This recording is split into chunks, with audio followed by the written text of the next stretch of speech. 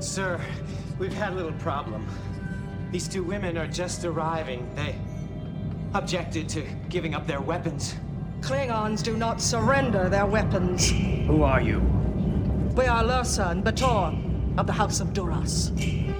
Hello and welcome to the Duras Sisters podcast. We are not Klingons, but we are sisters. And I'm Ashlyn. And I'm Rihanna. Woo woo! Woo! Ashlyn, I feel like sometimes your podcast goes long and sometimes it's short, so I never know what it's gonna be. Well, honestly, I feel like I emulate a lot of podcasts that I love to listen to when I'm doing the intro, and so sometimes I'll be like emulating the Now Playing podcast where they're like, welcome to the Now Playing podcast, and sometimes like Hank, I listen to Dear Hank and John, and Hank's always like, welcome, whoa, Yeah, like, he's like, oh, welcome, and you're like, whoa, Hank. yeah, and so I'm trying to find like my own niche intro. Even though we've been doing this for a year, I'm still learning and growing and trying to make this intro happen, make it my own. Yeah, well, you're doing great.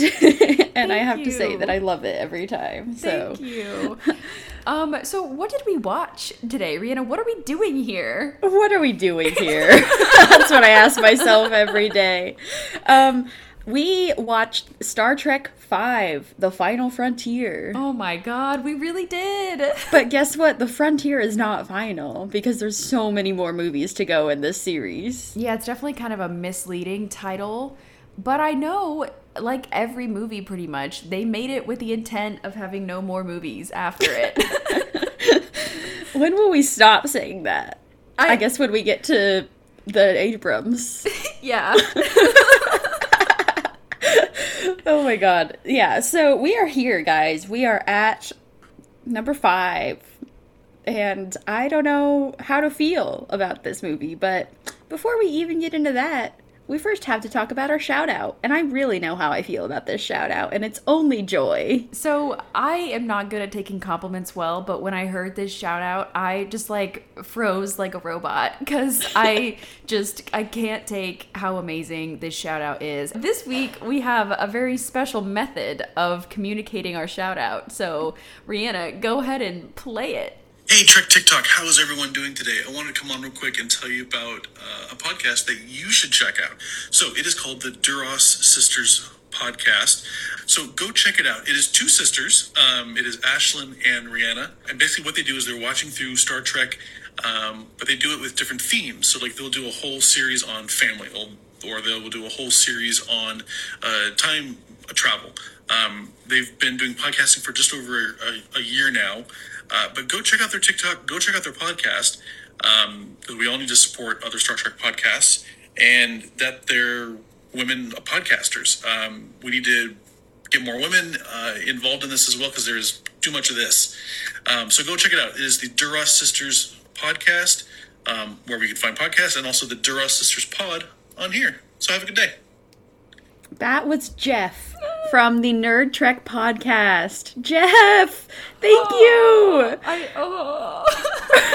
Literally, Ashlyn, like when I showed her this earlier, she was like head in hands, like could not even look at me showing her this. That's how amazed we are by this. I'm still head in hands. I just, oh man, that is one of the nicest things that we have heard in a year. Like, I'm just so happy. And also, I don't know if anyone remembers, but we actually were a guest on the Nerd Trek podcast about a year ago, I want to say, at some point like in November or December last year. And we watched 2 episodes with them while they were going through their Next Generation watch, and we had a blast being on their show. And they're so much fun. I mean, the Nerd Trek podcast is awesome, and I love that they have the different perspective. It's Jeff, David, and Phil, and the Nerd Trek podcast is awesome. So I also just want to send the love back their way and say, please go check them out. They have some serious guests on to join them. Like, they have people from the show, actors, scientists, people from behind the scenes. So seriously, they are an awesome podcast as well. And we just want to say from the bottom of our hearts, thank you. This made my month hearing this shout out. Seriously. And like, the Nerd Trek podcast is so fun. Those guys are some of the coolest guys out there. We had just such a blast being on the podcast with them. I love their energy that they create in the studio. Like, it's just so much fun. So, yeah, go and check them out. And thank you so much for that shout out. It really means the world to us. Thank you, Jeff. We love you, Jeff. Oh, wow. That was so lovely. If you would like to have your compliment featured. No, we love to hear how our listeners feel about our podcast. And so we would love if you could leave us a review anywhere you listen to your podcast, or on Facebook, Instagram, Twitter, TikTok. We even have a Tumblr out there. Yeah. So please join us on social media. We love interacting with our fans. Truly, Star Trek fans are some of the greatest fans in the world. So oh yeah, easily. we love you. Yeah. It's just such a great community of people, and we are so blessed to be with all of you. Yeah, and Ashlyn, today I'm so excited to talk about The Final Frontier, because what a ride. Ashlyn and I are so lucky with our schedules that we've been able to watch all of these movies except the motion picture together over Zoom. We've watched quite a few of them with our mom, but last night we got together and watched this movie and had a drinking game, because, you know, how else are you gonna get through some parts of this movie without a little drink in your hand? So we'll be posting what our drinking game was when this episode comes out, but I just had a blast watching it with you, Ashlyn. I think that it really heightened, like, the joy of this. And I remember that this is sometimes the movie that we go to when we just need to feel better, like, feel goofy and weird and just, like, get out of our own heads. This is a good one to watch because there's a lot going on, but it's not overwhelming and it's not very sad or intense. So it's kind of a perfect medium. I definitely use this movie to watch when I need some love, because the character moments in it are so special and interesting, and there's so many amazing one-liners. It's great to just put it on and then sing Row Row Your Boat, you know, and you're having a really great day. That's really all you need, you know? Yeah, exactly. So, Ashlyn, I have a question for you. Yeah. What is your memory of the first time watching this? Oh man. So once again, I still have that memory of us in Georgia. Me too. We're still teenagers on spring break, but we're not typical teenagers. We're not at the beach. We are in our house watching Star Trek. So. I mean, granted, there was a storm that canceled all our plans, so yeah, so we keep couldn't that in mind. Go to the beach, but I think we still would have watched Star Trek regardless of the storm. So. Yeah, absolutely. Some of the things that I remember from it was Cybok, and I remember being really intrigued at the beginning of the movie and seeing that there was a laughing Vulcan. I thought that was kind of weird.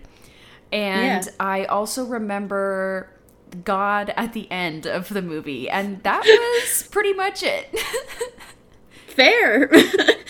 Those are pretty big moments, so I can understand why. Yeah, I think something that I really took away from it was that I felt like it was expanding the Star Trek universe, because they're talking about the Great Barrier and trying to get to the center of the universe. And at the time, having only seen the first 4 Star Trek movies, I really thought this was a cool factor, like a cool addition to the universe, was that there is something that I guess no ship can penetrate, which, oh my gosh, I can't wait to talk about this, because and now, as like a very seasoned fan, I have a lot of issues. But I remember as a kid just being really interested. Also, it was my first foray into Star Trek politics, and the beginning of this movie does dabble in some talks about peace treaties and negotiations and some diplomacy, which I really thought was enthralling. So, fair, yeah. And then I don't remember anything in the middle, and I remembered God, and that was it. So, Ashlyn, you're lucky. I'm glad that you remembered great things about this movie. Oh no, what did you remember, Rihanna? The fan dance, of course. That literally could not leave my brain. It was horrible. I was like really confused also, because I'm like, what is she doing? Why? What? I think I was so speechless as a kid. Like, I did not understand the tactics of this, or like the reason for this scene to exist. So I remember that, and then I do remember the rock climbing and at Yosemite, and the whole Spock with his boots. Spock's floating boots will ever be ingrained in my memory, is very special, and it helps to sort of like soothe the hurt from the fan dance memory. So honestly, it was pretty good with the boots, but I just prefer not to remember the fan dance, but it always came back to my mind. Yeah, that's it's indescribable.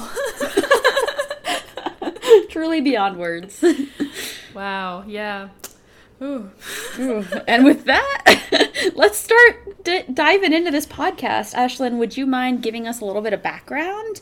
Who in the world directed this movie? Okay, I would love to talk about everything with the production of this movie, because this is it. This is William Shatner and his baby. This is his directorial debut for movies. Whoa. So as I've talked about last week, the only reason he signed up to do a next movie after Voyage Home was if he could direct it. Just trying to copy Leonard Nimoy, essentially, because that's exactly what Nimoy did. And he had a little bit of directing experience before this. Viewers or listeners might know that William Shatner was on T.J. Hooker and was T.J. Hooker on the TV show during the 80s. This was between, Star Trek and the episodes and then the movies. And so he actually did direct about 10 episodes of that series. And so I feel like, we've talked about before, a lot of actors do get a chance to get behind the camera when they're on a long-running show like that, because I feel like, when you're around the crew all the time, you start getting an idea of, I feel like I could be a good director because I bring these things to the table. And so clearly that's what Shatner thought. And then Paramount gave him the reins for Star Trek V. Yeah, so Rihanna's just like nodding like, yep, they did. Yep, they certainly did. This movie came out in 1989, and you might remember that, I think it was 87, that Voyage Home came out in 86. So previously we've been having Star Trek movies every 2 years. This is now a 3-year gap, which, but this is still pretty consistent for Star Trek movies. Like, again, way more consistency than I've ever had in my life. So I feel like still the 80s were a great time to be a Star Trek fan. Absolutely. So there are 3 main writers that we have for this movie as well. So basically, Shatner is still just wanting to copy everything that Nimoy does, because Leonard Nimoy helped contribute to the plot of Voyage Home, and so Shatner did the same thing. So Shatner worked with Harve Bennett and David Lowery to come up with a story for this movie. And William Shatner's idea was a biblical journey. There was a lot more religion than what we have in the movie now. Okay. Like, I'm talking about Kirk is like on an adventure to find God, and like actual God, and he's like in the river Styx. He has to like go to the underworld. What? Like there was a whole lot of like traditional like Christian religion in this movie. And Harve Bennett and Lowery said, I don't know. They're like, you sure, Bill? Yeah, and so they chopped that down, and pretty much all that we have remaining of that idea is Cybok. And how he's kind of a Vulcan rebel who's trying to find Shakari. Exactly. So, and also what's crazy about this is that they did film a lot of this footage with the old script, but Shatner had to go away for like a month during the production because he had to go work on another film. And they completely changed the script without asking him, and they rewrote a bunch of scenes and refilmed a bunch of scenes without his permission. Whoa. And I think so that, they totally went behind his back and changed a lot of this movie, and most of it is the ending. That's insane. Yeah. I'm sure he threw a big ol' fit. I know, but understandably, like, I'd be pissed too. I feel like Paramount wouldn't have liked what they would put out anyway and would want to cut it. So, woo, we are left with this interesting movie. But something, similar, again, because he's copying Nimoy, but I also think it's a reflection of how long this cast has been together. I feel like Voyage Home and Final Frontier both have the best character moments in all of the movies, and I feel like everybody really gets a good amount of screen time this time. Yeah. We see Sulu, Chekhov, and Uhura, and Scotty, too. All of them are really involved in the main plot the whole time. It's not like they're separated apart from each other, doing different things. They all have a pretty equal role, of course, with the trio having a lot of the most screen time in the movie. But I believe that's because Shatner knows the cast and knows that Star Trek is just better when you have everyone involved and everyone having a good chunk of the movie. So, yeah, I mean, Star Trek isn't about a main character that then has supporting characters. Like, this is always, the show and the movies have always been about the crew as a whole. And so I am glad that this movie went more that direction, because it always does feel lacking when Sulu and Chekhov and Uhura and Scotty get sort of shafted and the trio are just left to do everything epic. So it was nice to see that in this movie. Yeah, and it's pretty surprising to me knowing that Shatner has the ego that he does, that he wouldn't just make a Kirk is the hero type of movie. But I think he's a little smarter than I give him credit for, which is good. That's a nice surprise. yeah, it's pleasant surprise for sure. Yeah. So, they made this movie. Once again, Paramount said, please don't spend a lot of money. And you can tell that they didn't. Oh, God. These effects look like they're from the 60s. They're not good. I don't think they're quite that bad, but they do. They definitely do not hold up today. No, like the scene where Kirk's falling and Spock is grabbing him by his little hover boots. He's falling off El Capitan. Like, what? It's just not good. This green screen is rough. I don't know. I just am cracking up the entire time. I'm seeing God too. It's just a light show. Like, I feel very much like we're going inside V'ger again. It really is. Absolutely. Well, and I just have to note that this movie received the worst reviews since the motion picture. So it was a big bomb at the box office. And according to the producer, Harv Bennett, who, also helped write it, it nearly killed the franchise. Ooh. So, yeah. It's funny because I agree and disagree with that. Mm-hmm. I have sort of a split opinion, because the more I watch this movie, the more I can pick out parts that I really enjoy and think were super successful for the characterization and even plot-wise are somewhat interesting.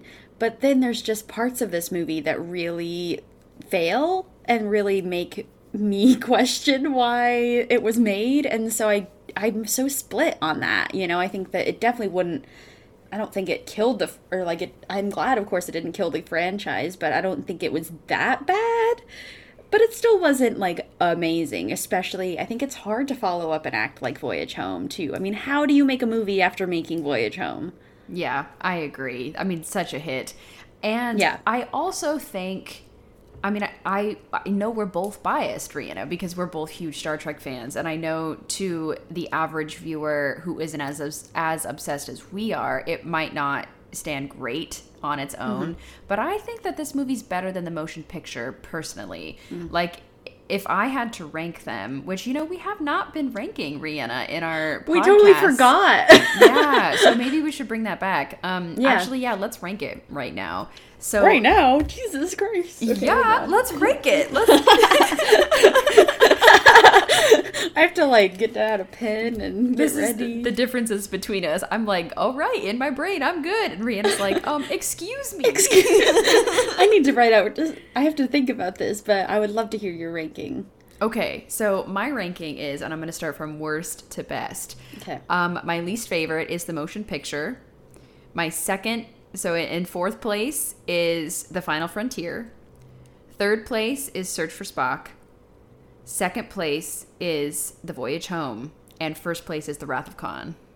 Nice. And that is just based off of my recent watch that we've been doing for the podcast, because obviously as I grow and change, my opinion changes as well. But so just from this rewatch, I think Wrath of Khan has got a slight edge above Voyage Home, although it is tough. That's a toss-up. Understandably, yeah. Yeah. What about you, Rihanna? Really putting me on the spot here. Okay. I know I'm kind of throwing a wrench in the podcast, but like, let's just mix it up. Why not? Ashlyn said, let's bring chaos theory into our orderly, logical podcast setup. Okay. I know, let's rank it, like, before we even talk about the movie, rather than before at the we end. even think about it or give Rihanna time to mull it over. Okay, Rihanna, how about this? You give your ranking now, and then if it changes, we give it again at the end. Okay, thank you. I love that. Okay, 1 second. I think mine's gonna be the same. But it's tough because in last place, Voyage Home, but only by like a hair.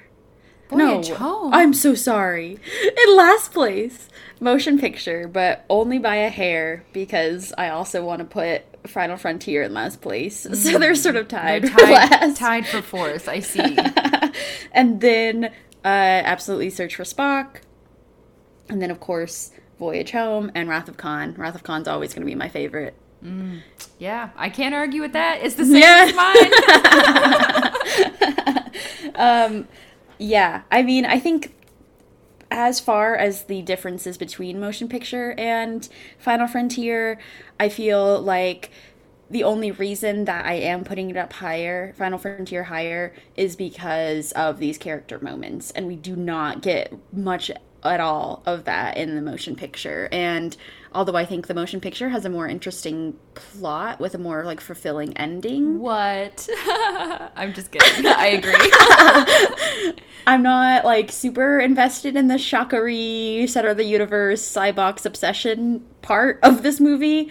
I am really invested in these characters and seeing all of them at the places that we've built them up to be, because in the motion picture we have so many questions about where Kirk is emotionally, where Spock is, and all of their motivations are all over the place and very hard to pin down, like we've talked about in our episode where we covered this. And so I think that what sort of elevates motion picture, or elevates the Final Frontier a bit for me. But otherwise, like, the plot is just tough. It's a tough one to like super enjoy because it doesn't feel like we get a good epic ending. And I know we're jumping around a lot to talk about the ending, but that's sort of how I feel.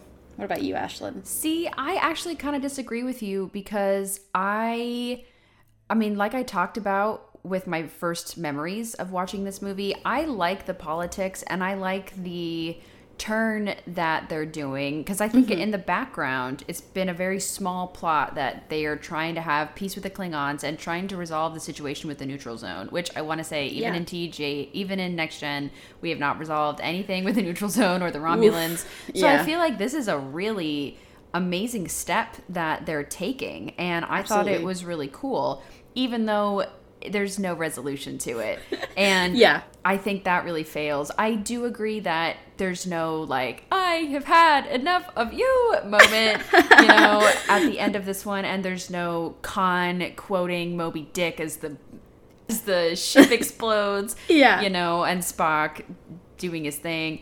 So yeah, okay, the ending is not great, but I thought that I wasn't like falling asleep as the plot unfolded, you know. I had some investment in it, and I was curious as to why and how all the crew members were becoming like so loyal to Sybok. And also, I think that it's interesting to throw in a sibling right now, because we have known Spock for so long, just like Kirk and McCoy have, and we've never known that he has a sibling. And so all of those reasons, to me, I think it's actually is a more interesting plot than motion picture.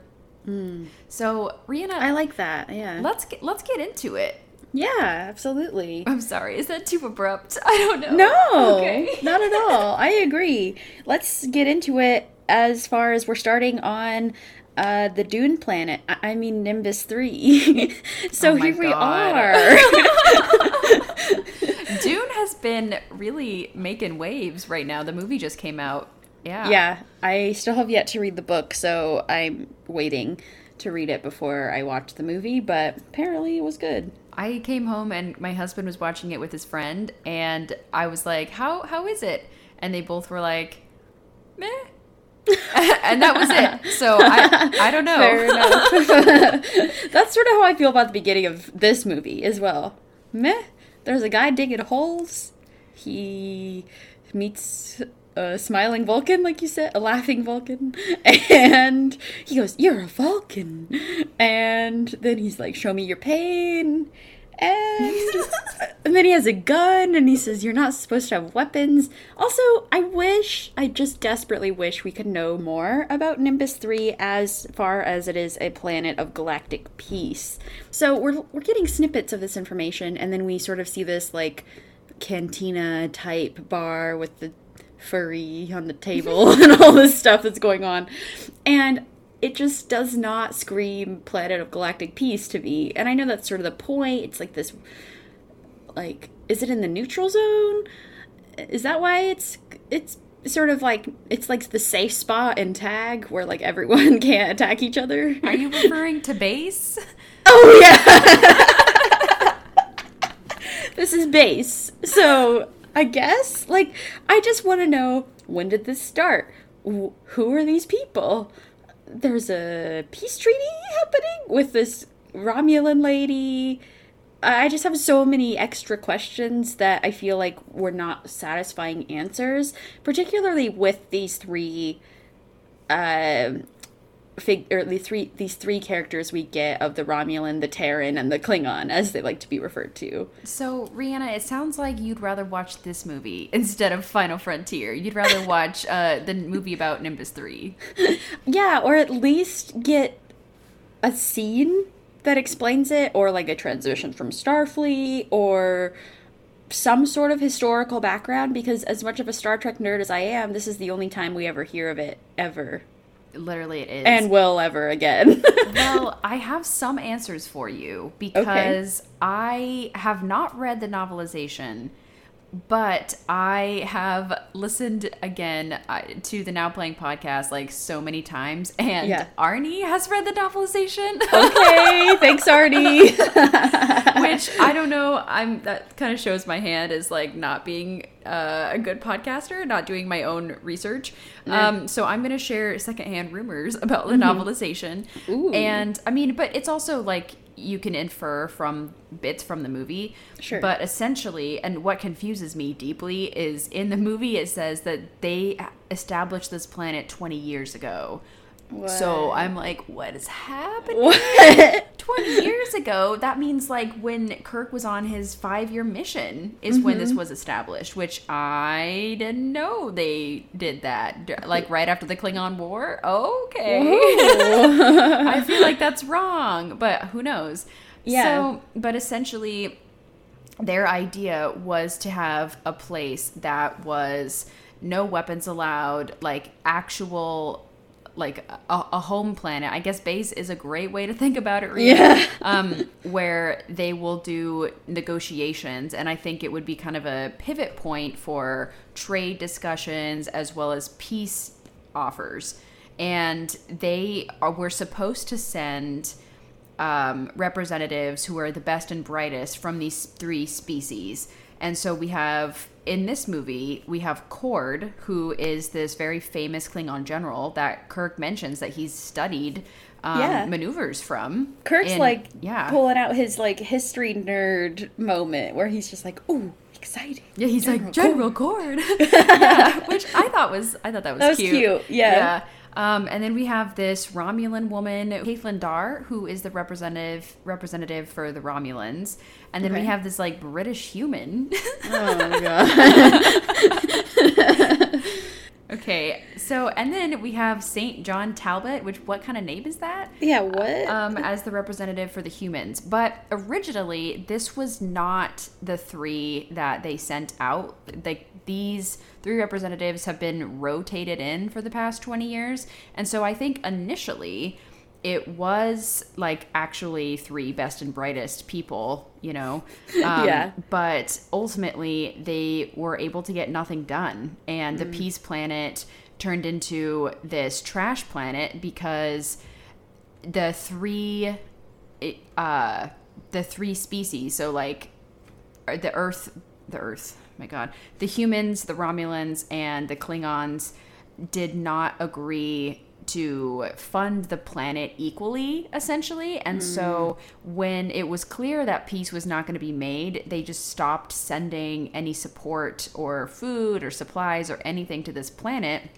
And so the colonists that they had transported out there, who had volunteered to go, said, this is awful. And it just turned into like a terrible situation. And they're like horrible. In the desert, like Digging holes.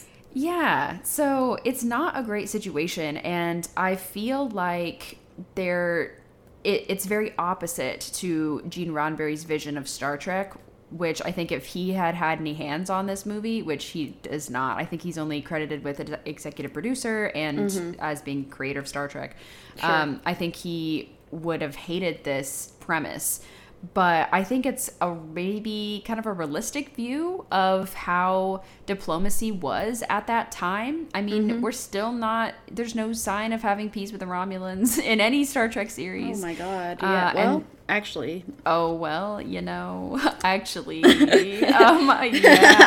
Okay, but forgot that's about 900. I forgot about Discovery, which comes back in 2 weeks. Woo woo! But anyway, so I think it's like something that's very ambitious, but is just too young to happen yet. And all 3 parties are not as invested as they need to be to make this plan happen.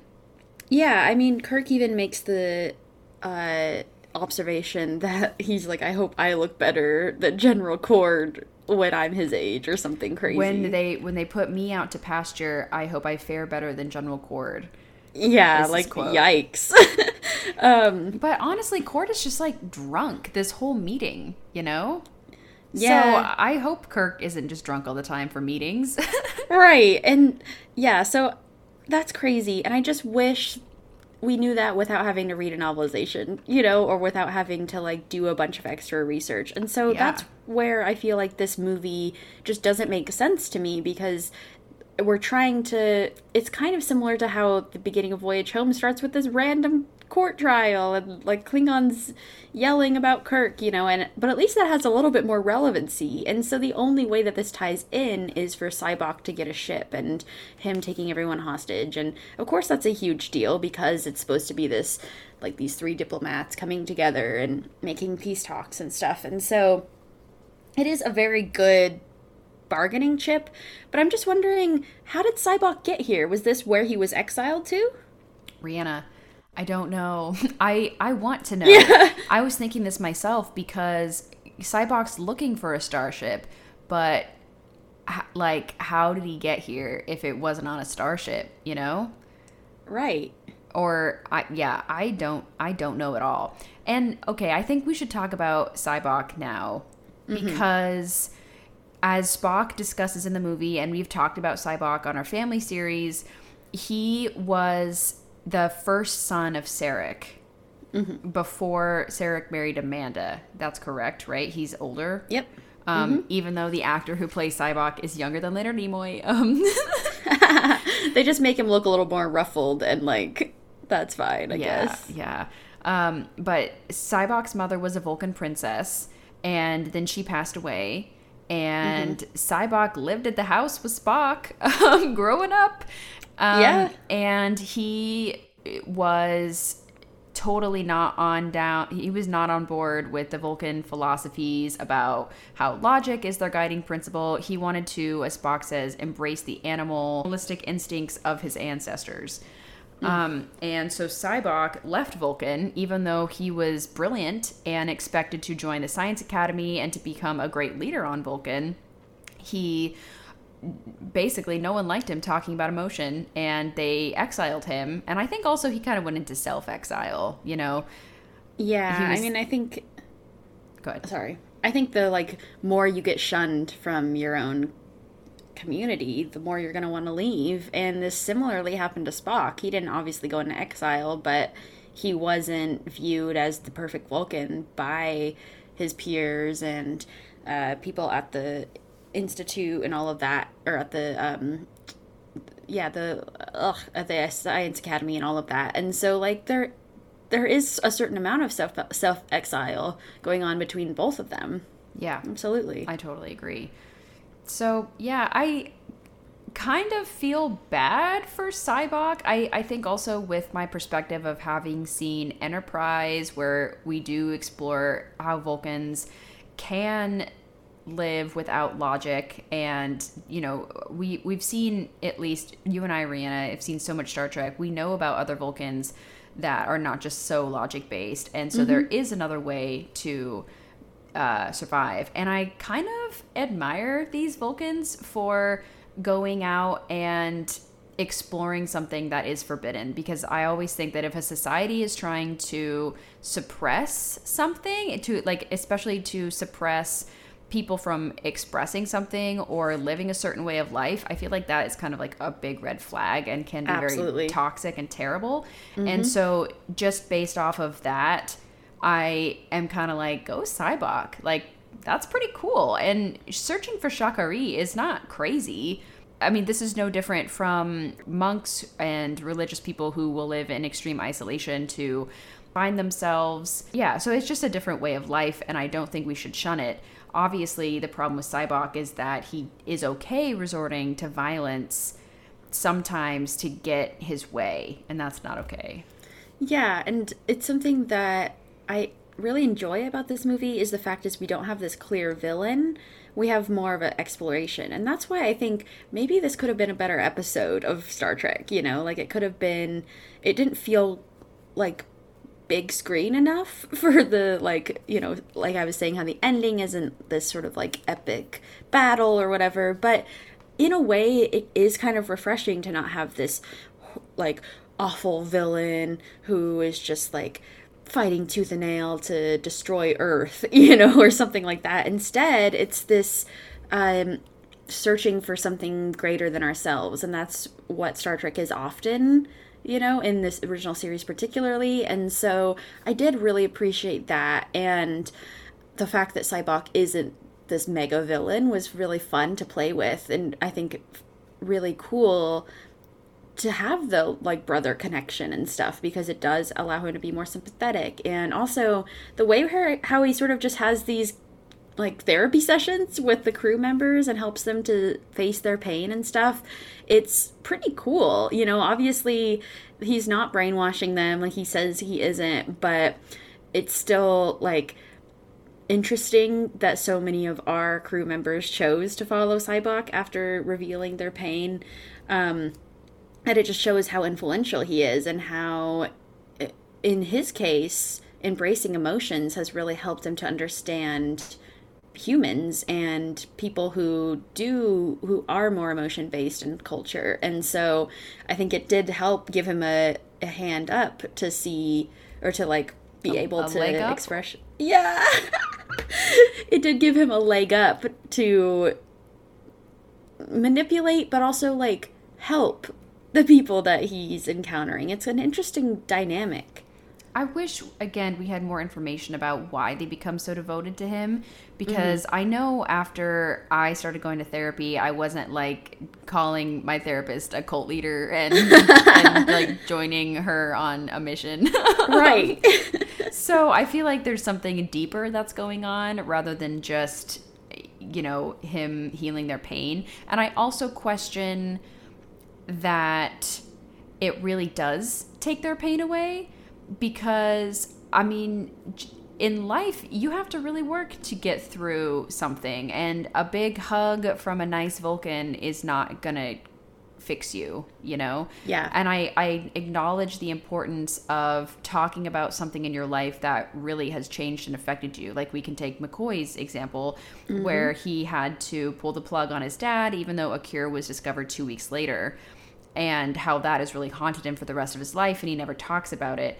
And sure, talking it out with close friends, you know, people that you trust, is very beneficial, but it's not going to get him over that in a hug, you know? Absolutely. Yeah. And I think maybe, at least for Uhura, Chekhov, Sulu, and at least in their case, maybe it was more that someone was listening to them and someone was giving them that space. Because I feel like, at least in this era, we don't have Counselor Troy or other like mental health professionals besides McCoy. He's like the one you go to for physical and mental ailments, which is fine, but gotta be honest, as much as I love McCoy, I don't think a lot of people would be comfortable going to him to talk about their painful experiences, because he's brash and his bedside manner isn't amazing if you don't know him that well, or if you're not that open, you know. And I feel like I definitely wouldn't want to go to McCoy for my problems, and so No, maybe I'm going to chapel. yeah, for sure, or like just writing it down in a log, you know. So I feel like maybe it was part of that, is just the fact that they're getting listened to and able to feel like, wow, this person like cares about what's happening. I mean, half the time, of course, we know that Kirk and Spock and McCoy care about the rest of their crew, but it does sometimes seem like it's the three of them and then everyone else, you know? And so I think that this, yeah, maybe it gave them the space to feel heard and listened to in a different way. But I still don't know why that would make them want to, like, okay, let's hop off to the center of the universe. He's awesome. Like, he just held all these people hostage, but let's still follow him. Especially because they're Starfleet officers, and that's totally against their DNA. And these aren't just, like, cadets who are easily wooed. These are seasoned officers. They're all commanders, pretty much, or lieutenant commanders, like high-ranking officials. Yeah. And they're turning on their captain, and the whole crew, and also the mission of Starfleet. I mean, the whole purpose that they were sent out here is to make sure that the hostages are okay. And they're just, like, turning their backs completely. I don't really get it. Yeah. Same. So I feel like there's something deeper that is unexplained, and like a mind meld, maybe. Yeah, exactly. Yeah, something that happened in this moment with Sybok that is even more evil than we see. I guess I love your take on this, though, Rihanna, and I love your kind of loving perspective of it, and, you know, trying to find meaning in a script that clearly was just a jigsaw puzzle. And it seems like, I mean, as I know just from, like, the history of making this movie, that the writers, you know, all three of the writers here are not on the same page, quite literally. And so I wonder if facts about Sybok's mind meld were dropped later, you know, like maybe they actually had an explanation for this, and an explanation for why he's on Nimbus 3 in the beginning, and talking more about the diplomats. I feel like that might be in an earlier draft of the script, but it did not make it out alive. And I feel like that's something that I'm really craving throughout this movie, is just more information about a really interesting concept. Absolutely, because otherwise I feel like half of these people's motivations I don't get, and that, as a writer, is like bugs me to no end. Just in general, when I feel like I can't understand why a person's doing something, it throws me off, quite frankly. And I think that it finally made sense to me when McCoy and Spock are shown their pain and all of that stuff that happens, and they still decide not to follow him. It made me feel like, okay, at least they are remaining consistent, and I can understand that, you know, that even McCoy is like, guess I'm not coming with you. Like, I'm not gonna leave my friends. And so that made more sense to me. But yeah, the other crew members 0 sense. See, that made me more confused, actually, because if it's so easy to just turn away from Cybok, why didn't everybody else do it, you know? Right. I think that maybe he used more coercion and was more intense with them, but I don't know why he wouldn't do that to the main, or to, like, the captain, you know, if he was able to. Yeah, I don't know.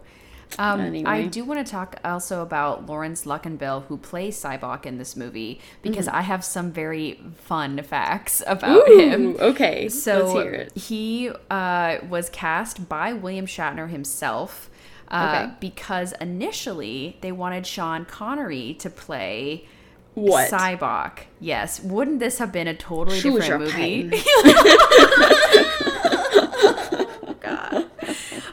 But you know what? He was busy. Do you know what he was busy doing? Indiana Jones. How did you Searching know? for some stones. Yeah, exactly. Of course I know. Indiana Jones is like my favorite franchise, bro. Okay, yeah, he was doing Last Crusade, and so he was too busy to film for this. And so, you know what they did is they named the planet Shakari in honor of Sean Connery. No effing way. Yep, I'm not joking. That is almost as good as the fact that Eddie Murphy was almost in Star Trek. I know. These are like the ones that got away. Oh my god. Well, it makes me feel better because it means that in an alternate universe, like a parallel universe, there is this movie with Sean Connery in it. So the amount of money I would pay to go and see the Sean Connery version of Final Frontier, insane. Oh my god. And so Shatner, you know, when they found out Connery couldn't do it, he was channel surfing. Like, he was just watching TV and he saw him perform as Lyndon B. Johnson. And so he literally just called. He was like, get me his agent. And he accepted immediately on the phone. Well, yeah. Who wouldn't? William Shatner calls you? Like, yeah. So I just thought that was really funny, just this whole scenario. And I actually think he's a good actor for Cybok. I feel like sometimes the acting in these movies is kind of subpar on the randos that we pick up along the way. Mm-hmm. But I feel like Cybok is actually very nicely acted. And as much as he is just totally ignored for the rest of Star Trek history, I think it's a little bit of an injustice, actually. Which, okay, maybe that's a very unpopular opinion, but no, I agree. I'm very interested to see what ended up happening with Cybok died at the end of this movie, but I would be interested in seeing a Cybok the early years, you know. I mean, honestly, I think it's one of the most thoughtless omissions in Discovery, to be honest. I know that it's later, but that's just my hot take. Rihanna, make me uncomfy. It's true. I love Discovery so much, and so I don't like bad-mouthing it, but I guess it could have been later, and they could have, I think Michael, but... I don't think Michael would have ever met Cybok, though, because Spock was... actually... Yeah, see, I just went through that too. Oh, no! And now I'm thinking back to, like, obviously, yesteryear, the animated series episode was done way before Cybok's was even a thought in anyone's eye. So, you know, I can understand that, but Discovery, there's no excuse, like, timeline-wise, it would have been right dab in the middle. So I'm just very confused. Oh, no. Yeah. Oh, geez. I think about it sometimes, because, like, I feel like often these movies seem to occur in a vacuum almost, where a lot of this history isn't brought back. And that's why I'm so glad we have a show like Lower Decks, because they're finally acknowledging a lot of the stuff that people try to bury of the Star Trek movies. And I don't know if it's out of embarrassment or just not wanting to cast someone to play a young Cybok, not wanting to delve into that when they're trying so hard to focus on Michael. Like, there's so many reasons they could have left him out of this timeline, but it's interesting to me because Star Trek is always so thoughtful about its characters and what they're building on, and so the fact that, like, Discovery didn't do that, like, there had to be a reason. So I think personally that on paper, bringing up anything that has to do with the Final Frontier is gonna lose money because of how badly this movie did and how terrible everybody thinks this movie is, which I mean, you know, I think it's not as bad as a lot of people do. I actually, I mean, like I said, this is my comfort movie. I like watching this one. But I think that if you're talking to, once again, these freaking Paramount executives that are like always our enemy, if you're talking to them about running a new show, which, you know, with Discovery is already risky and so many fans hate it just because it's new Trek. And I think having Cybok on board would have been... Would killed it. Yeah. Dead at arrival. Yeah, exactly. Dead on arrival. And so I think that we are lucky enough now that there's so much new Trek happening. You know, this is even just a couple of years after Discovery has started. We are in such a different place with Trek where we have like 1,000 new shows. It's unbelievable. And so I think now the audiences would be primed for something like recasting young Cybok. And I'm just going to shout to the heavens, let's see Cybok in Strange New Worlds. Okay, Ashlyn, I love this hot take. I mean, it'd totally have to be in a flashback, but... Oh my god, it would destroy the canon, but like, let's do it! Let's do it. Or, you know, I would even settle for like a small reference that they could be like, oh yeah, like, hey, Sarek, how you doing after... the whole Cybok debacle, or like the Cybocle. I was gonna say you better make a joke out of that because who would I be if not? Yeah, I mean, I don't know. I think you're absolutely right. There was a lot of embarrassment that surrounds this movie, particularly from the producers, from the writers, from just how poorly it did. And so I feel like this is common with a lot of the movies, is people just don't want to think about it. They don't want to talk about motion picture. Like you said, we act like it doesn't exist in the rest of the movies. Like we have no fallout from anything in motion picture like we do in other films. And this is something I do like about the Final Frontier, is that we're still building on Klingon tensions, and it's so smart, because as much as it feels random in the other movies, by this movie I'm like, okay, I know we're building to something now, because obviously we talked about, and I mean, the Klingons have been here since freaking motion picture, and things have been happening to them, and there's been so many Klingons who want to kill Kirk. Like literally this guy in this movie is so pumped to kill Kirk because this is another K villain. Yeah, this is Claw. I kind of love Claw and this lady who's like with him, Captain Claw. He's kind of hilarious. I don't know. I think these scenes are fun because once again we get the common Klingons being the villains. I mean, our mom described it perfectly. She said the Klingons were the Borg of my time, you know, and I'm like, that's so true. Like the Klingons are the Borg of this era, even still. And so seeing the bird of prey, having that whole scene where they're in the shuttle and doing plan B as in barricade, I just love it. I think that was really fun action moments that still have a Klingon, like a hint of Klingon-ness, or like a hint of the Klingon villainous stuff going on, but also then suggesting to maybe a future of peace. And that's so cool. I'm really glad that they added this in because it does pave way for Star Trek VI. Yes, and I think that's one of the most important reasons that if you're going to watch these movies in order, you have to do it just to build to 6, which is such a weak argument. Oh God.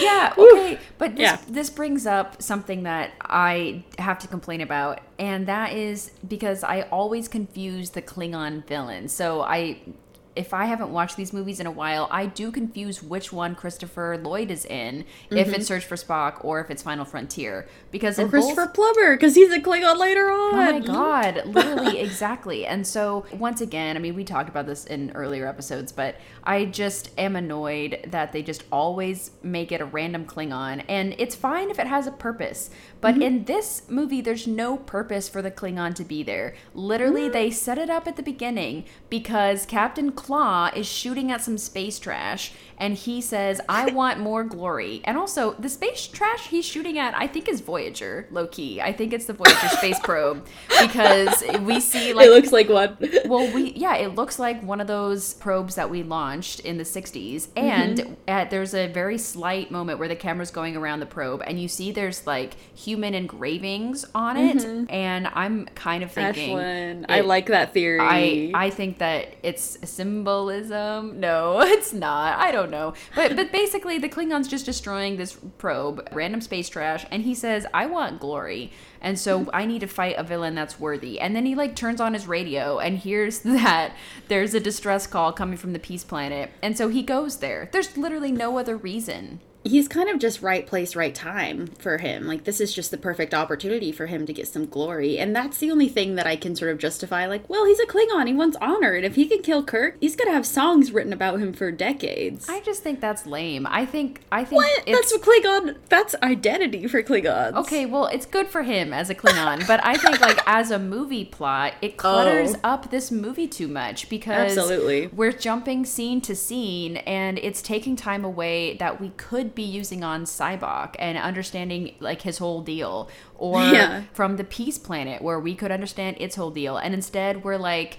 watching him shoot some trash, you know, and we're seeing the Klingons get closer and closer. They're not committing enough to it. I mean, what if Claw had been on his way to, like, plant a bomb on the Peace Planet or something, you know, like... that's already a better plot, Ashlyn. Like, no, I'm saying, like, make Claw do something rather than just want to kill Kirk. Yeah, everyone wants to kill Kirk. Like, get in line, bro. Like, that's old news. Yeah, so that's my issue with Claw. As fun as he is in this movie, which I would argue he's no fun, I'm not really into it. I would rather watch a different part of this movie. I agree, and I think that's a really good point. I think the follow-through is what really suffers in this movie, is that they start all these cool, interesting plots and then resolve one? Question mark. Yeah. You know? Yeah. And I do also know about when they were making this movie that they were under a serious time crunch to get it finished in time. There's been quotes, like, from George Takei. He talked about, because there's a historic rivalry between the two of them, how they really have never gotten along. Between who, sorry? Between George Takei and William Shatner. He did say that Shatner was able to maintain a creative and enthusiastic atmosphere on set. And he says, I have enormous admiration for his ability to block that kind of pressure seeping onto the set, which was about how fast they had to wrap up filming and everything. And he said, despite our strained personal history, I found working with Bill as a director to be surprisingly pleasant. And so I think, which I'm happy to hear this, like, this is great news. I just think that there was a lot of pressure to wrap things up. And so we sadly lost a lot of this story because of all of these different things that were going on. Well, and thank you for that perspective, Ashlyn, because I think as a viewer sometimes, and as such a big Star Trek nerd who is more invested in the writing and the plots of things, like, I'm not a person to go back and, like, look at behind the scenes content that often, because I think sometimes for me it takes away that fictional suspension of disbelief, and it sort of, I don't know, sometimes seeing that other side just takes away the magic a little bit for me, which is why I'm so glad that you're here, Ashlyn, because I feel like you provide that side that helps me to be like, oh yeah, they were under time pressure. Like, I should be a little bit more understanding of why this movie's a bit of a mess. But Rihanna, the thing is that they should be organized enough ahead of time, you know, to make a good movie correctly. And I also just want to take a second to just acknowledge that right now there's kind of a revolution going on in the filmmaking industry and TV industry, because people on set, like stagehand and crew members, are being really severely underpaid and have historically been forever. And it's this culture of the actors are the divas and they're getting paid like millions of dollars to act, and then the people who are actually doing all of the heavy lifting are really getting paid a pittance and being treated terribly. And so there's a big push right now to unionize those people and to pay them a living wage. and it's really hurting the industry. And I think COVID has really brought a lot of this to light, as has the recent tragedy that happened on the set of Rust, which was, of course, it's all over the news now. Alec Baldwin fatally shot a cinematographer on set. And that was because the stagehand who brought him that prop had not checked that the bullets were empty, were not in the chamber, because he was hired sketchily without a background check, and he was willing to work for basically nothing.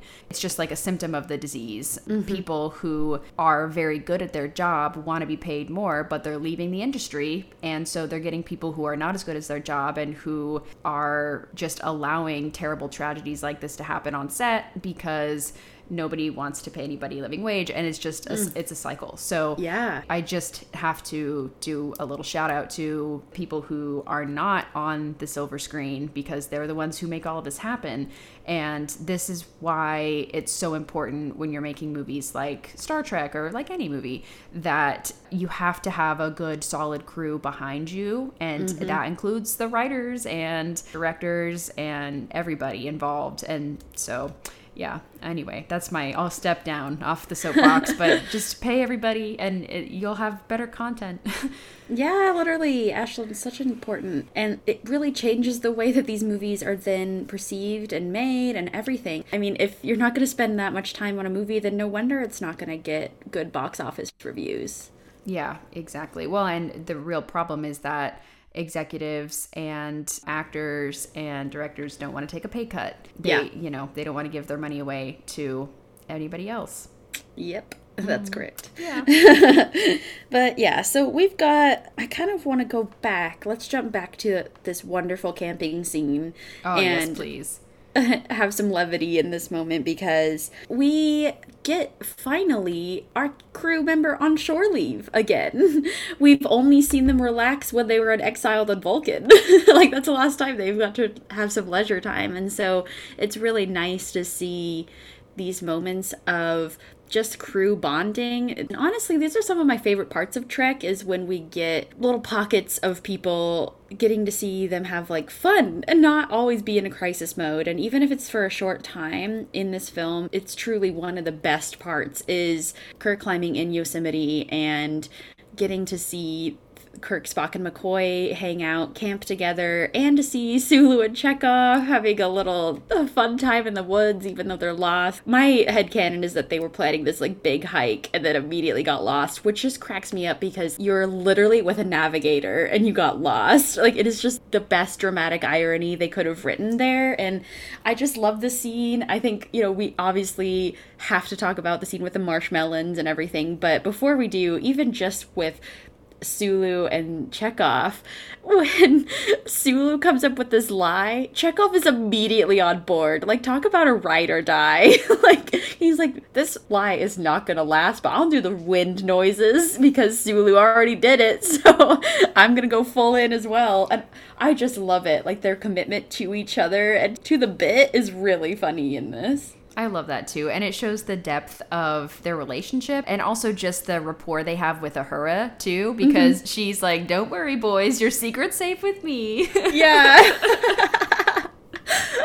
She's like, she could easily check the weather. Like, she sees through their lies in a second, but it's just so good. I love it. I also love the line, we're lost, but we're making good time. And yeah. I love that philosophy, Yeah, exactly. Oh, man.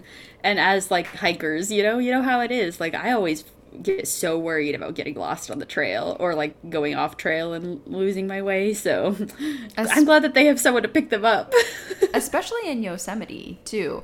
And yeah. This is an ongoing problem that we're going to find throughout the movie, is that the transporters aren't working. And so I thought it was kind of weird and funny that they had to bring a shuttle all the way down to Yosemite to pick everybody up. So funny. And also that Kirk did not bring his communicator on the trip, which I think is really cute, honestly. Like, he's looking for some real R&R, which we have not seen this side of Kirk before. Because normally he's been like rearing to go and have an adventure. And so this maybe tells me that he's starting to slow down a little bit and starting to want to just really enjoy life and hang out with his friends, Like, he got shore leave, so damn it, he's gonna get his shore leave.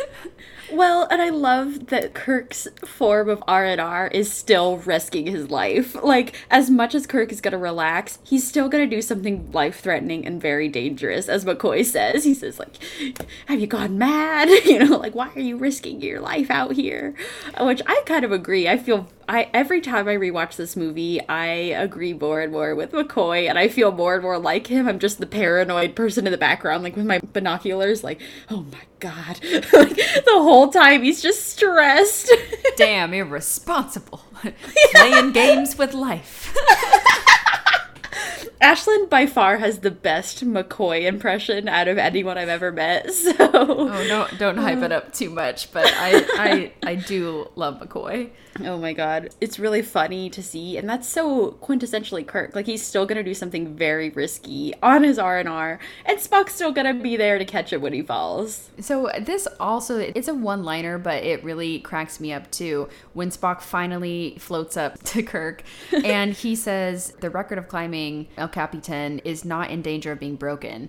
And what is funny about that is that Alex Honnold just broke the record of free soloing El Capitan in 2017, I want to say. Oh my god, I gotta throw in some climbing trivia. If you're not doing that, what am I even here for? What are we doing here? What podcast are we making? Yeah, I'm right about that. 2017. So he was the first person to ever completely climb El Cap without ropes or anything in 2017. And I think when this movie was made in 89, like, that feat seemed impossible. And honestly, it still seems impossible. So the fact that, like, he did that is really crazy. And it just, I don't know, just as, like, a climbing nerd, I'm thinking about, like, what else will amazing things will humans have accomplished by the year, like, 2300, right? You know? This is something that I always love about Trek, is that a lot of their stuff that they're like, this will never happen. I'm like, yeah, it's happened twice over, or like it's a common thing now. And so it's fun to see how the vision of the future changes so much just in 10-20 years. Yeah, seriously. Oh, and also, that's not William Shatner free climbing, in case you were curious. What? Really? Could not have guessed. I also, so just a quick side note, I'm so happy to have Rihanna and her girlfriend and my family come visit me and my husband for Christmas. This is our first time hosting Christmas, and we're doing Secret Santa, and we're all making wish lists for each other. I just decided right now I'm going to put the Go Climb a Rock shirt that Kirk wears on my wish list. So if anyone has me for Secret Santa, please get me a Go Climb a Rock t-shirt. That is truly the best one. Like, it's so funny, and I love that Boimler wears it in one of the most recent Lower Decks episodes. Like, it's such a fun callback, and truly phenomenal that he's, like, changing in front of this admiral as they're getting their mission briefing. He's like, you got me on my way to the shower. Which is so weird. And so I want to take a second to talk about all the Shatnerisms in this movie, because I think this is the movie where we're really blurring the lines between Shatner and Kirk. And I think it's more Shatner, honestly, than Kirk in this movie. We do see some glimpses of Kirk's greatness, but I feel like it's not really there. And some other benefits that Shatner has, because he's director, is he gets to insert his own interests into the movie. And so I think he wanted to make Kirk seem really badass, and so he has him climbing the wall, and I think Shatner is interested in being perceived as being awesome, and so he like has this rock climbing scene. And also you'll notice that they are riding horses once Kirk and Spock and crew are on Nimbus 3, and that's because Shatner is obsessed with horses. He has his own ranch, he rides all the time. He's like the original horse girl.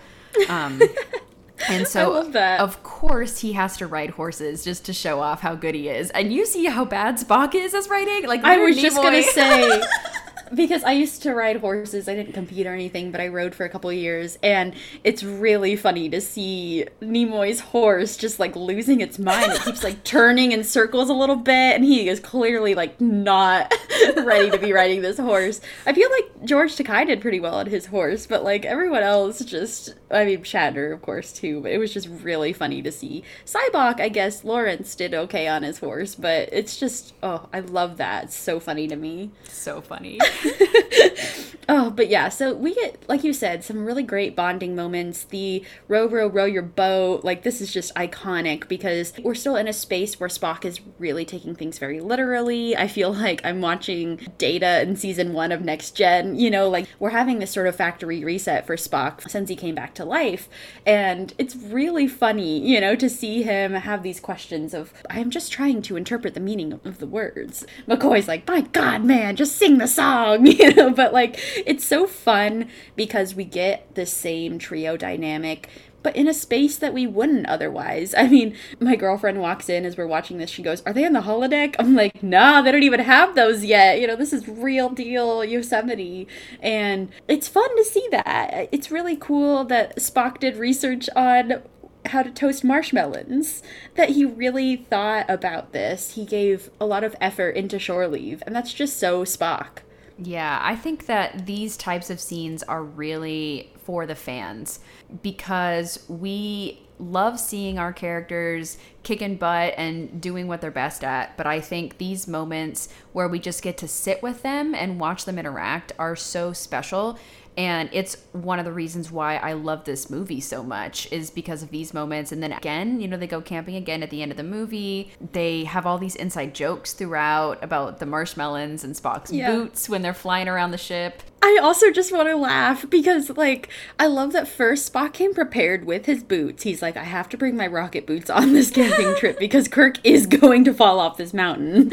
Like, it's almost a guarantee. Even though he's an excellent climber, he got very far up before he fell. Which is just unbelievable. Like, incredible. No way. And it's also hilarious that then when they're climbing up the ship to escape from all of the semi-brainwashed crew members or whatever's going on on Enterprise, and we see Spock just run off, and it's so funny because then back to Kirk and McCoy just climb in, and McCoy's like, I'm not gonna make it, Jim. He's like, I'm so tired, essentially. And then, you know, he's like, where's Spock? And that's finally when Spock comes gliding down. And so, you know, he's just like, I'm going to quickly run to my quarters, grab my little hover boots, and we'll get this problem solved. Like, I love everything about that. Yeah, I found myself, and I think on the first time I remember myself feeling this way too, that I kind of miss Spock. McCoy has that line, oh, I liked him better before he died. I think this movie is an extension, as Rihanna said so beautifully, factory reset Spock. But in Voyage Home, we didn't really get to see him have these types of character moments where he's being vulnerable with his friends. Yeah. And so I think it's even more evident that he's still trying to figure out himself, but also he has the wisdom of age, and he does have his memories. And so I think he's, as cute as he is preparing for all of this, he's not being hard on himself about experiencing his emotions. And so I think even though he is kind of like young Spock, he's more like gentle with himself, it seems like, during this. Yeah, and more accepting of McCoy's very human flaws as he, you know, and I think maybe McCoy misses those debates a little, but it's also, yeah, I feel like there is sort of not even a naivety, but just, yeah, like he's not taking himself as seriously or something. I don't know. It's cute, but it is different. And I like the way that Nimoy's playing him because he is keeping in mind the fact that Spock is a different person now. Yeah, and I think he does accept himself more because we see the scene when Cybok asks to heal his pain or experience your pain or whatever. Spock is not affected by it the same way that the other crew members are, because Cybok says, I know you. I know what your secret pain is, and that's that you're born half human. Which, I mean, come on. Everyone would guess that's Spock's secret pain, you know? And so I think this is a big moment for Spock because even a couple of years ago, before his death, I think this might have really affected him just to see like your father look down at you and say like so human, like doesn't say anything about like, oh, what a beautiful baby boy, or like was just born and you're already judging this baby for crying. I mean, and I know Vulcans don't have emotions, but Sarah could at least say like, I'm glad he's healthy. Like, be grateful, or be like, Amanda, are you all right? You just pushed this baby out of you. I know, poor Amanda. Anyway, and Sarah, talk about another like shafted moment from Amanda. We just get to see her giving birth. Yeah, like she doesn't even get a face, really. Mm-hmm. Yeah, it's a wild scene, and I feel like you're so right. His acceptance is very much more prevalent, and it is interesting, though, in this scene to see them sort of uncovering their pain and the fact that none of them have told each other about this. You know, I mean, Spock, that makes sense. He told no one about Sybok, so clearly he's not going to tell them about his secret pain. But McCoy is more surprising to me, and I'm wondering, Ashlyn, how you feel about McCoy keeping this from Kirk particularly. It seems just interesting, and I know that, like, I think you understand McCoy more than I do, so maybe you have some insight. I think that it's on brand for him because he's always helping other people. And I don't think he would want to take the time to try to help himself or to try to talk this through with anybody else, even Kirk, because in all of these movies, Kirk is always the damsel in distress, you know? Yeah. It's always Kirk going through a midlife crisis, and Kirk doesn't want to get old and all this stuff. And we never really have an arc with McCoy. And so I think this is a cool thing to throw into the movie, that McCoy had this very tragic past with his dad. And it says a lot about him because he would do anything to save anyone, as we've seen over and over and over again. And he would give his life for his friends. And so to have to make this very heart-wrenching decision to pull the plug on his father and then have a cure be found 2 weeks later is devastating. And so I think that's just something he doesn't want to bring up. He's clearly someone who's not comfortable with his emotions and being open and honest with people. I mean, he's brutally honest, but it's always like in a joking way, you know? Yeah. It's never McCoy saying like, oh, how are you doing today, Len? And McCoy's like, oh man, I'm like really having a tough day. Like, that's not who he is, you know? True. And so I think I'm not really surprised by it. And I mean, we all have that thing where we don't want to talk about it with everyone. And so even with our really close friends, sometimes things are just too hard to bring up. And so I understand it. Yeah, you bring up a good point. And I feel like there is too the fact that like doctors make the worst patients. You know, there's sort of that stereotype. And McCoy in particular, he is very much a closed book. And so it always cracks me up when he gets on Spock's tail about, hey, you need to tell us more about yourself. And I'm like, really, dude? Like, pot, meat, kettle, or whatever. And, you know, something I appreciate, too, about that is that McCoy does stand up for Spock in the moment when Kirk's, like, attacking him about, why did you shoot Sybok, you know? And he's saying he's my brother, and he's revealing all of this. And McCoy is like, my God, Jim, like, of course he couldn't, you know? He could not shoot me any more than he could shoot you. Yeah, exactly. Something and like so, that, yeah. Yeah, he's like, you're as much of a brother to him as, you know, as he is. And so I think that it's McCoy extending that empathy and understanding that family is very difficult and important, and it's cool that he says that. And then later we get the scene where we learn about his father, you know, and so we get this understanding that McCoy has a deep connection to family, and he has a deep connection to his Enterprise family. Yeah, I love that, because you're right, McCoy does stand up for him. It drives me nuts that Kirk is so angry about Spock not shooting Sybok when they all get captured, because Spock would never murder anyone if he can help it, and especially his brother. There's like, I don't know, that's dumb. Ridiculous. Kirk is a little bit too like Shatner-y for me in that scene. Oh, absolutely. Even though it is funny with his, like, he sort of makes the Kirk meme face almost from the animated series. He's just so shocked, you know, at first that Spock has that Spock has a brother, which I'm like, LOL. Wait till you find out about Michael, which he never does. Will. Yeah. Anyway, I looked into the void for a minute and I had to look away. I also saw a funny meme, I think it was on Twitter, that was like, slaps the car of the hood and it's Spock, and it's like, this bad boy could fit so many secret siblings into his background. And I just totally agree. Wow. I'm like, which sibling are we going to find out next in Strange New Worlds? But yeah, I think that Kirk is completely unfair, and McCoy does sort of knock some sense into him. And that's good. And that's really what McCoy is constantly there for, is to create a perspective that maybe Kirk forgot in his rage or in his sort of preoccupation. Yeah, and I'm wondering if Kirk is maybe taking out his frustrations on Spock, too, in this scene. Because, I mean, first of all, his shore leave was cut short, and that's annoying. And also, Kirk does not like to be outsmarted by someone, and to be outsmarted by Sybok is really frustrating. And so I think he's mad at himself, Kirk is. And so he's kind of transferring that onto Spock in that scene, I think. You're absolutely right. And I think because, like, what happened on Nimbus 3 was kind of a disaster. Like, they had this whole plan and none of it went according to. Yeah. Because they didn't have all the information. They didn't have the Sybok element. They didn't know what he had up his sleeve. And so they had this whole ploy, this ruse with Captain Chekhov on the screen, you know, and, like, that was a great scene. And just, it seemed like it was going to be one of those wonderful plans that just work out so well, like they always do for Kirk. And so I think you're absolutely right. He's frustrated. Yes, the fan dance worked to get those people away and crawling up the hill towards the naked Uhura. And we've got that great line of her being like, I've always wanted to perform for a captive audience, and then they get shot or whatever. It's really, that's a funny comedic moment, but it doesn't work overall for the plan, because then they're just riding on horses again, and then more people arrive, and like Sybok has way too many followers that I think that they weren't anticipating. Yeah, and they did not expect all of them to be on his side, including the hostages, because he healed their pain. So now they're all in the Sybok cult.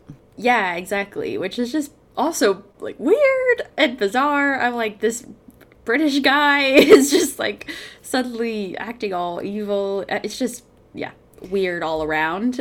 Yeah, I think this is also a Star Wars planet, basically, like a desert planet with the Mos Eisley Cantina, and everyone's shady and sketchy. There's a British guy who's like a villain. You're so right. They literally call it the dregs of the galaxy, and I'm thinking of like, you'll never find a more wretched hide of scum and villainy. Yes. You know, so I feel like, yeah, they very much are just like, let's create a little bit of a rogue planet here. But yeah, nothing went according to plan, and so Kirk's mad, and luckily we have Scotty here to do a jailbreak.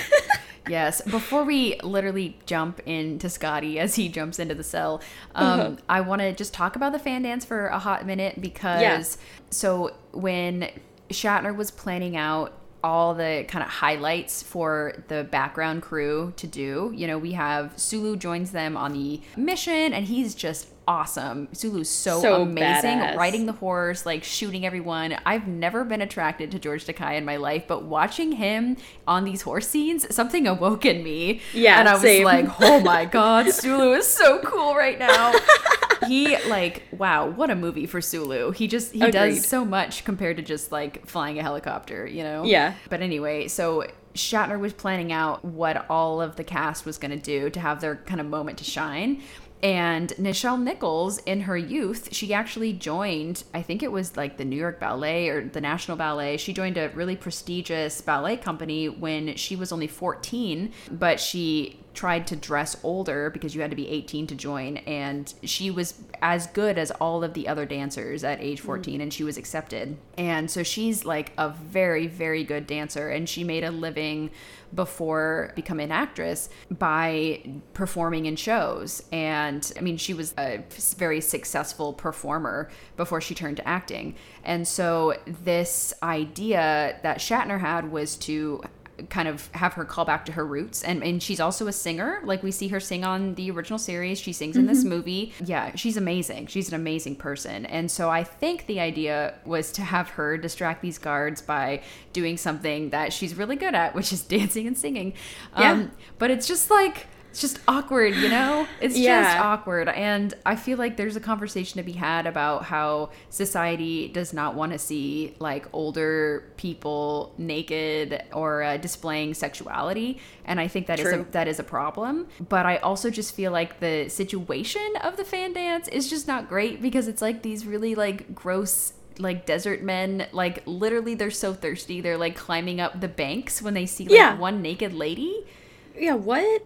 Like, it's whoa. just, I just have problems with it as like a woman watching this movie as well, because it makes me uncomfortable to think that that was like the best they could do for Nichelle Nichols, you know? Like, I feel like she had so many cooler scenes when she's saying, get in the closet, good boy, you know, like, and she got to keep her clothes on, you know, and I just don't think they would ever ask that of any of the male actors. And it just frustrates me that, like, that has to be her focal point. But I do like that they get to accentuate her singing and her dancing. That's amazing.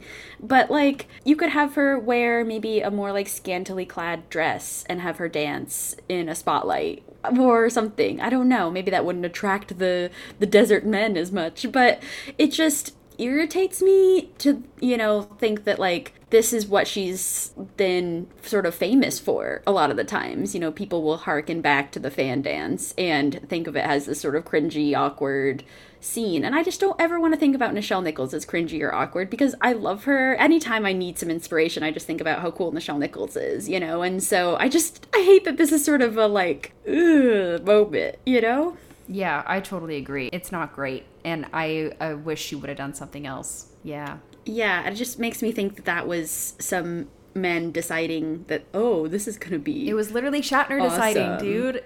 Yeah, and it's like, Shatner made he wanted to be the one to kiss Nichelle Nichols for the first interracial kiss. Like, it was supposed to be Spock, you know, in the original series. And so there's all of these times where he's just sort of, like, using his power to manipulate what Uhura does as a character, and I don't like it. Yep. At I all. agree. And another thing that gets mixed reviews in this movie is Uhura's relationship with Scotty, if you can call it a relationship. And yeah, maybe it's a budding romance. Yeah. So I actually, surprisingly, liked the scene in the beginning of the movie where Uhura brings Scotty dinner, which is like astronaut dinner. It's like in a freaking silver bag. Because Scotty's too busy working on the transporter, which is literally all he does the whole movie is just work his ass off to finish getting the Enterprise fixed. Yeah. But I thought they had really good chemistry in that first scene, and Uhura's putting her hands on Scotty's face, and I'm actually weirdly okay with it, which I've never been. Any other viewings in my life, I've always been like, this is crazy, get this away from me. But I was actually kind of okay with it in this watch through. Absolutely. It did feel more natural than I've thought in the past, and maybe it's just because now I'm watching it for a podcast, so I'm seeing it through this more analytical lens, and I'm sort of trying to understand why the writers are going this direction with Uhura and Scotty's character. But because they've had no previous chemistry in any of the movies or the show, they like, barely ever interacted. Yeah, I was gonna say, they never interacted. Yeah, I mean, God, the only times are like I can think of her in the animated series, which doesn't even really count. So I don't know. I think that it seems weird, but they're such good actors that they pull it off, which is cool. Yeah, I think that the later scene where her has been like mind controlled and she's all over Scotty, that is not okay. No, that makes me weird. uncomfy. Yeah, and Scotty's uncomfy too, because he's like, I'm in no condition to like make love on this table, and neither are you. Yeah, like he's being a gentleman. I don't want to do anything while you're in this state, and he's like, while I'm in this state. Like, poor guy, he concusses himself on a bulkhead. Like, he's not having a good day. Okay, so let's talk about Scotty, because he is the unsung hero of this whole movie. He is, like I said, working around the clock nonstop. And there's a great line from McCoy after they run into Scotty, and he's like yelling at all the engineers, and he's like I always say, the right tool for the right job. And then McCoy's like, I've never seen him so happy. I love that line, because at first I was thinking like, God, Scotty's so stressed, and then when McCoy says it, I'm like, oh wait, this is Scotty's like normal amount of stress. If anything, he's having a blast. He's the miracle worker. Yeah, like the ship isn't about to explode, it's just being set when it's not ready, and that's pretty normal for him. So. I also love the line at the beginning of the movie when Kirk asks, how many days will it be until the ship is ready? And he's like, at least a week, sir. And then Kirk knows Scotty, and he's like, do you mean by the end of the day? And Scotty's like, yeah. Yeah. I did buffer time, you're right. I mean, he's the original master. He's the creator of Buffer Time. Literally. He gave himself an extra week. Of course he did. He's like, how much can I eke out of Kirk here? Yeah. Yeah, so I guess should we get into Shockery? Yeah, let's do it. Let's go where no man has gone before and into the Great Barrier. So, okay. What? Yeah, we've never heard of this before, have we? No, this is a new thing, and it's kind of cool. So, like, there's, I guess, I don't think there is really an edge of the universe on the outer edge. I don't think that exists. Maybe it does. I know it's, like, infinitely expanding. We need Hank Green to tell us more. Yeah, absolutely. But, so there's this idea in Star Trek that there is the center of the universe, which... how? Like... You guys are scientists? Well, but I mean, like, the center is just the center, you know? And so it's interesting that this planet has like this shield around it. And Kirk says no probe has ever returned and no ship has ever gotten through. And so I would have loved to see what made the Enterprise and Claw's ship so special that they got through without any problems. Yeah, I'm just trying to like spin ideas in my head of like maybe... they have better technology than when they first sent ships into the barrier. But, like, what? But I just don't understand. I don't understand it at all. And it reminds me of, like, can you get to the center of the Tootsie Pop? You know? Like... the center! How many licks does it take? Yeah, how many licks? And I guess it just takes that right amount. I don't know. Yeah. Well, and so something else that I just have a lot of question marks around is they just like bring General Cord and the Romulan and the human just with them. They're like, all right, bring these ambassadors, I guess. Yeah, why don't they just leave them on the planet where they were already? Yeah, I don't get it. But they have this moment where all three of them are like looking at the Great Barrier and they're all saying, Cyborg's like, Shakari. And then the Klingon says like, Corey. And I'm like, don't you mean Stovacor? So why did they change this? Is it like, again, maybe it's the fact that they wanted to forget everything about the Final Frontier and never reference it ever again. That like, but Stovacor is such a huge thing in Klingon culture that I'm like, maybe this is different because the guy said Eden instead of heaven. And so I'm like, maybe... Stovacor is different than like Curie or whatever he said it was. I don't know, but I'm confused. Yeah, I don't know. And I kind of wonder if they only had the ambassadors on the ship for that moment, you know? Oh, absolutely. That was truly it. They just wanted them to be like, let's say heaven in all these different languages. Yeah, I don't know. And I feel like Klingon culture was pretty developed at this time, but maybe not. And I also just want to remind everybody that this movie came out, so like I said, in 89. And the first season of TNG, of Next Generation, was in 88. So we've already had one season of Next Generation when this movie's out. And so I think they had some Klingon backgrounds, you know. So right, for Mr. Worf. Like, yeah, for Worf.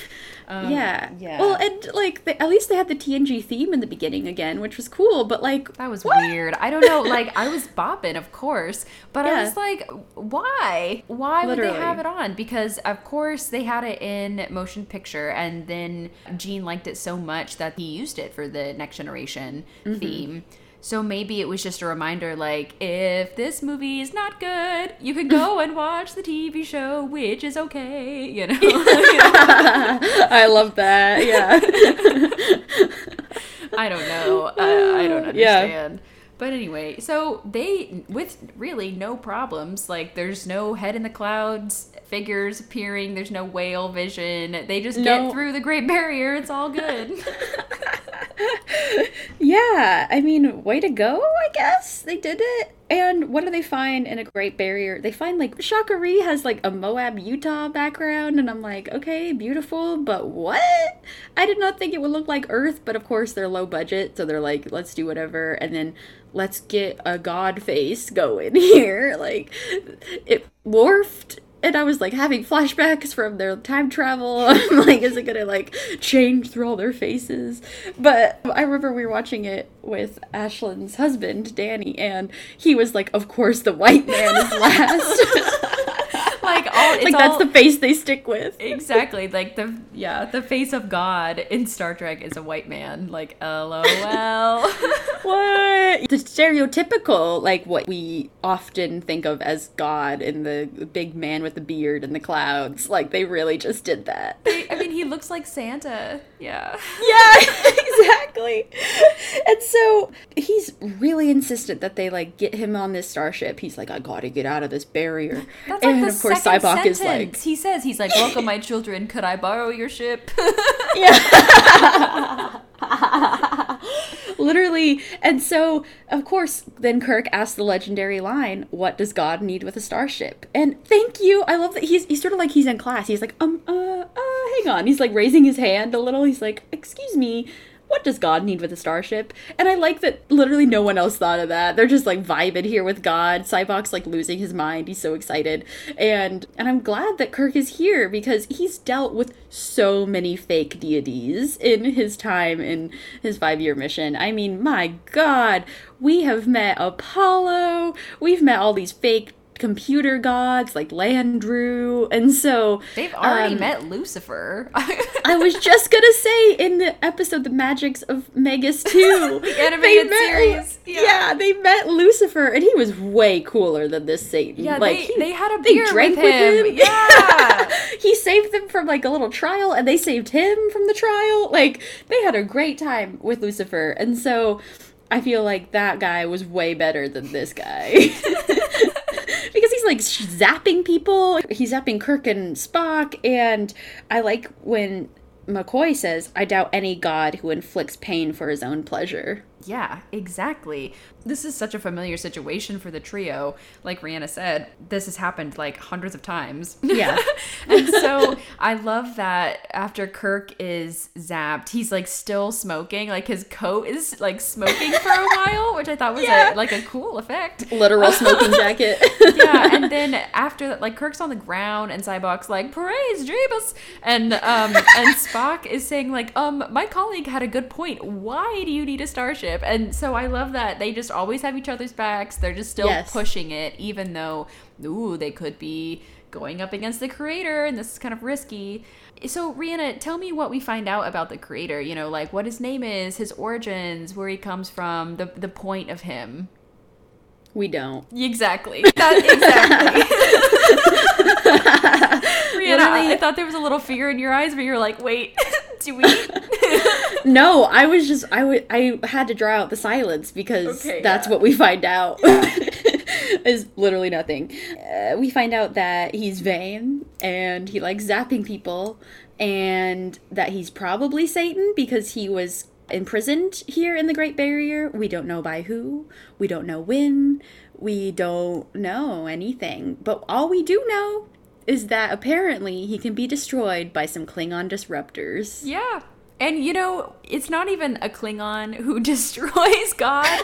It's Spock in the Klingon ship who's taken control of the weapons. It's literally the greatest revelation I've ever had to see Spock turn around from the little weapons station. And it's just like, hello, Captain. I'm like, what? Like, Spock killed God. Which is also kind of sad because that means he inadvertently killed Cybok as well. He did the thing that Kirk was mad he didn't do earlier. Ooh, yeah. Ooh, and Cybok, this is a weird death, too, this moment in this scene, because Cybok just says, forgive me, brother. And then he, like, walks into God's face, and then that's it. Like, what a lame way to go out. I don't even know if he was sacrificing himself. I guess he got zapped, like, the ultimate zap. I don't know. I was thinking, I really can't. I have no idea what really happened to Cybok. I think he was this is clearly something he's been so obsessed with his whole life, is to find Shakari and find some answers to why we're here and why we were created. And so I think he thought, oh man, now that everything I thought was kind of wrong. I have to at least gather the information I can. And so maybe he just joined with God to find those answers. I don't know. Maybe. I thought of it more as like his purpose in life has been wrong, or like what he's believed his whole life. And so he's like, well, I need to at least atone for the fact that I like held all these people hostage and, you know, did a bunch of bad stuff, and he like atones for that. I don't know. I think that's probably right. It's like pointless because Scotty, God bless him, he got the transporters working, but only for 2 people. Oh my God. I can beam you up, but only 2. It's like party of 2 beaming up. And literally, of course, Kirk is like, all right, get Spock and McCoy out of here. Yeah, without hesitation. Because that's who Kirk is. He's like, all right, save my friends and I'll stop God. Yeah, casually. Like, if he could do his little Kirk chop on God, he would have. Well, so how this all came about, how Spock got on the Klingon ship, was that we, of course, have the famous General Cord on board the Enterprise right now, and this is another reason why Sybok had to take him. True. Oh my God, you're right. And so Captain Claw was like, OMFG, that's like the great hero. I have to listen to him. Cord contacts Claw, and Claw lets everybody on the ship, and that's how Spock gets control of the gunners and destroys God and saves Kirk.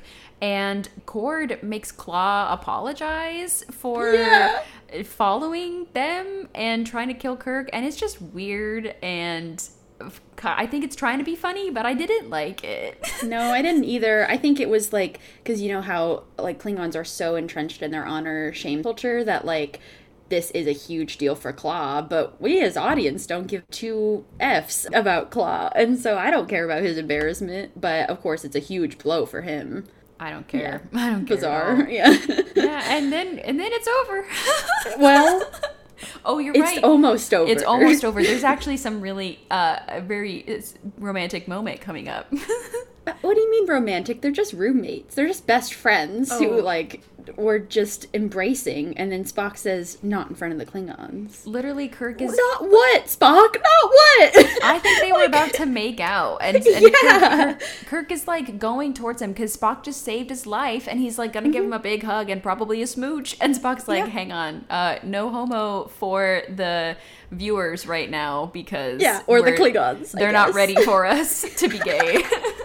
Yeah, and we talked about how there's some very homoerotic scenes in the motion picture, but this takes the cake. I mean, this is Spock outwardly admitting, this is evidence. Hey, let's smooch, but later, not in front of the Klingons or on screen.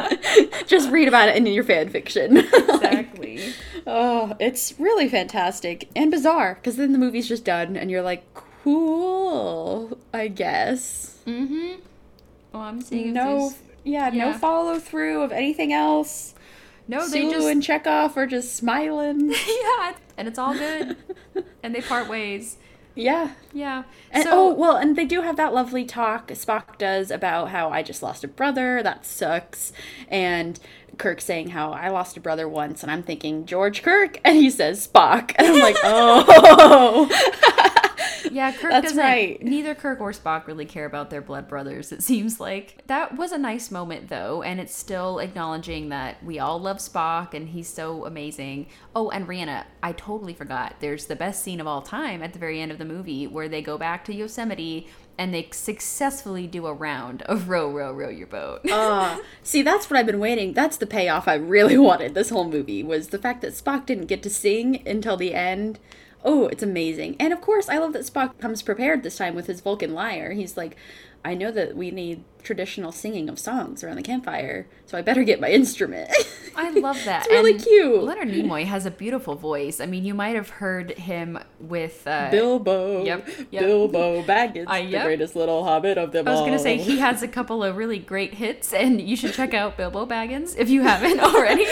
Also, the real hit, which is Bitter Drink. Oh, yeah, that's a deep cut. Yeah, that's a deep cut. From Plato's Stepchildren. Classic. Go look up that episode right now. Watch Spock have some beautiful singing moments. But yeah, it's fun. It's a good ending, and I am glad that they got to finish out their shore leave, because that's sort of a classic also of Star Trek, is that the shore leave episode starts, they're relaxing for a minute, then the chaos happens, the finale, and then they get to go back to shore leave. So it felt very much akin to that. Yeah, absolutely. And I think, you know, we've talked so much about how they bring up so many cool things that could be really interesting, and then there's no payoff, and we have no idea why anything happens in the end, and it's just over. But I think the thing that survives in this movie is how much camp there is, which, LOL, they're camping. But also, like, they're really just camping it up in every sense. And I think that if you are okay with that and down with these funny one-liners and really interesting character moments, this movie will hold up for you as it does for me. I totally agree. Absolutely. And yeah, I mean, it isn't awful. It isn't as awful as I remember. I think that's a huge takeaway I had from this movie watching it for the pod, is once I look at it analytically, and like especially once we watched those parts for our family series, that helped me a lot to understand more of why they made this movie and of what they were trying to accomplish and how it sometimes works and sometimes didn't. Yeah. I think if you just can watch this movie without being too connected to it and just kind of accepting all the weirdness, you're going to enjoy it. Yeah, absolutely. And so we are almost done with our original series movies, I'm sad to say. But I also just want to note that they were planning on this being the last movie with this original cast. And that's why they called it The Final Frontier. And of course, they go where no man has gone before, going to the center of the lollipop. But the reason that the sixth movie was made was because it was the 25th anniversary of Star Trek, and they thought it was a good idea to have a movie come out for the 25th anniversary. So that's why they got the cast back together for Undiscovered Country. So that's pretty cute. Yeah, it works.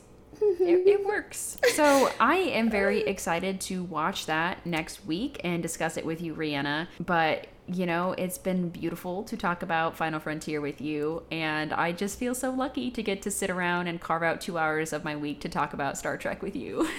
Oh, it's absolutely fantastic. And once again, thank you all so much for listening to our movie series.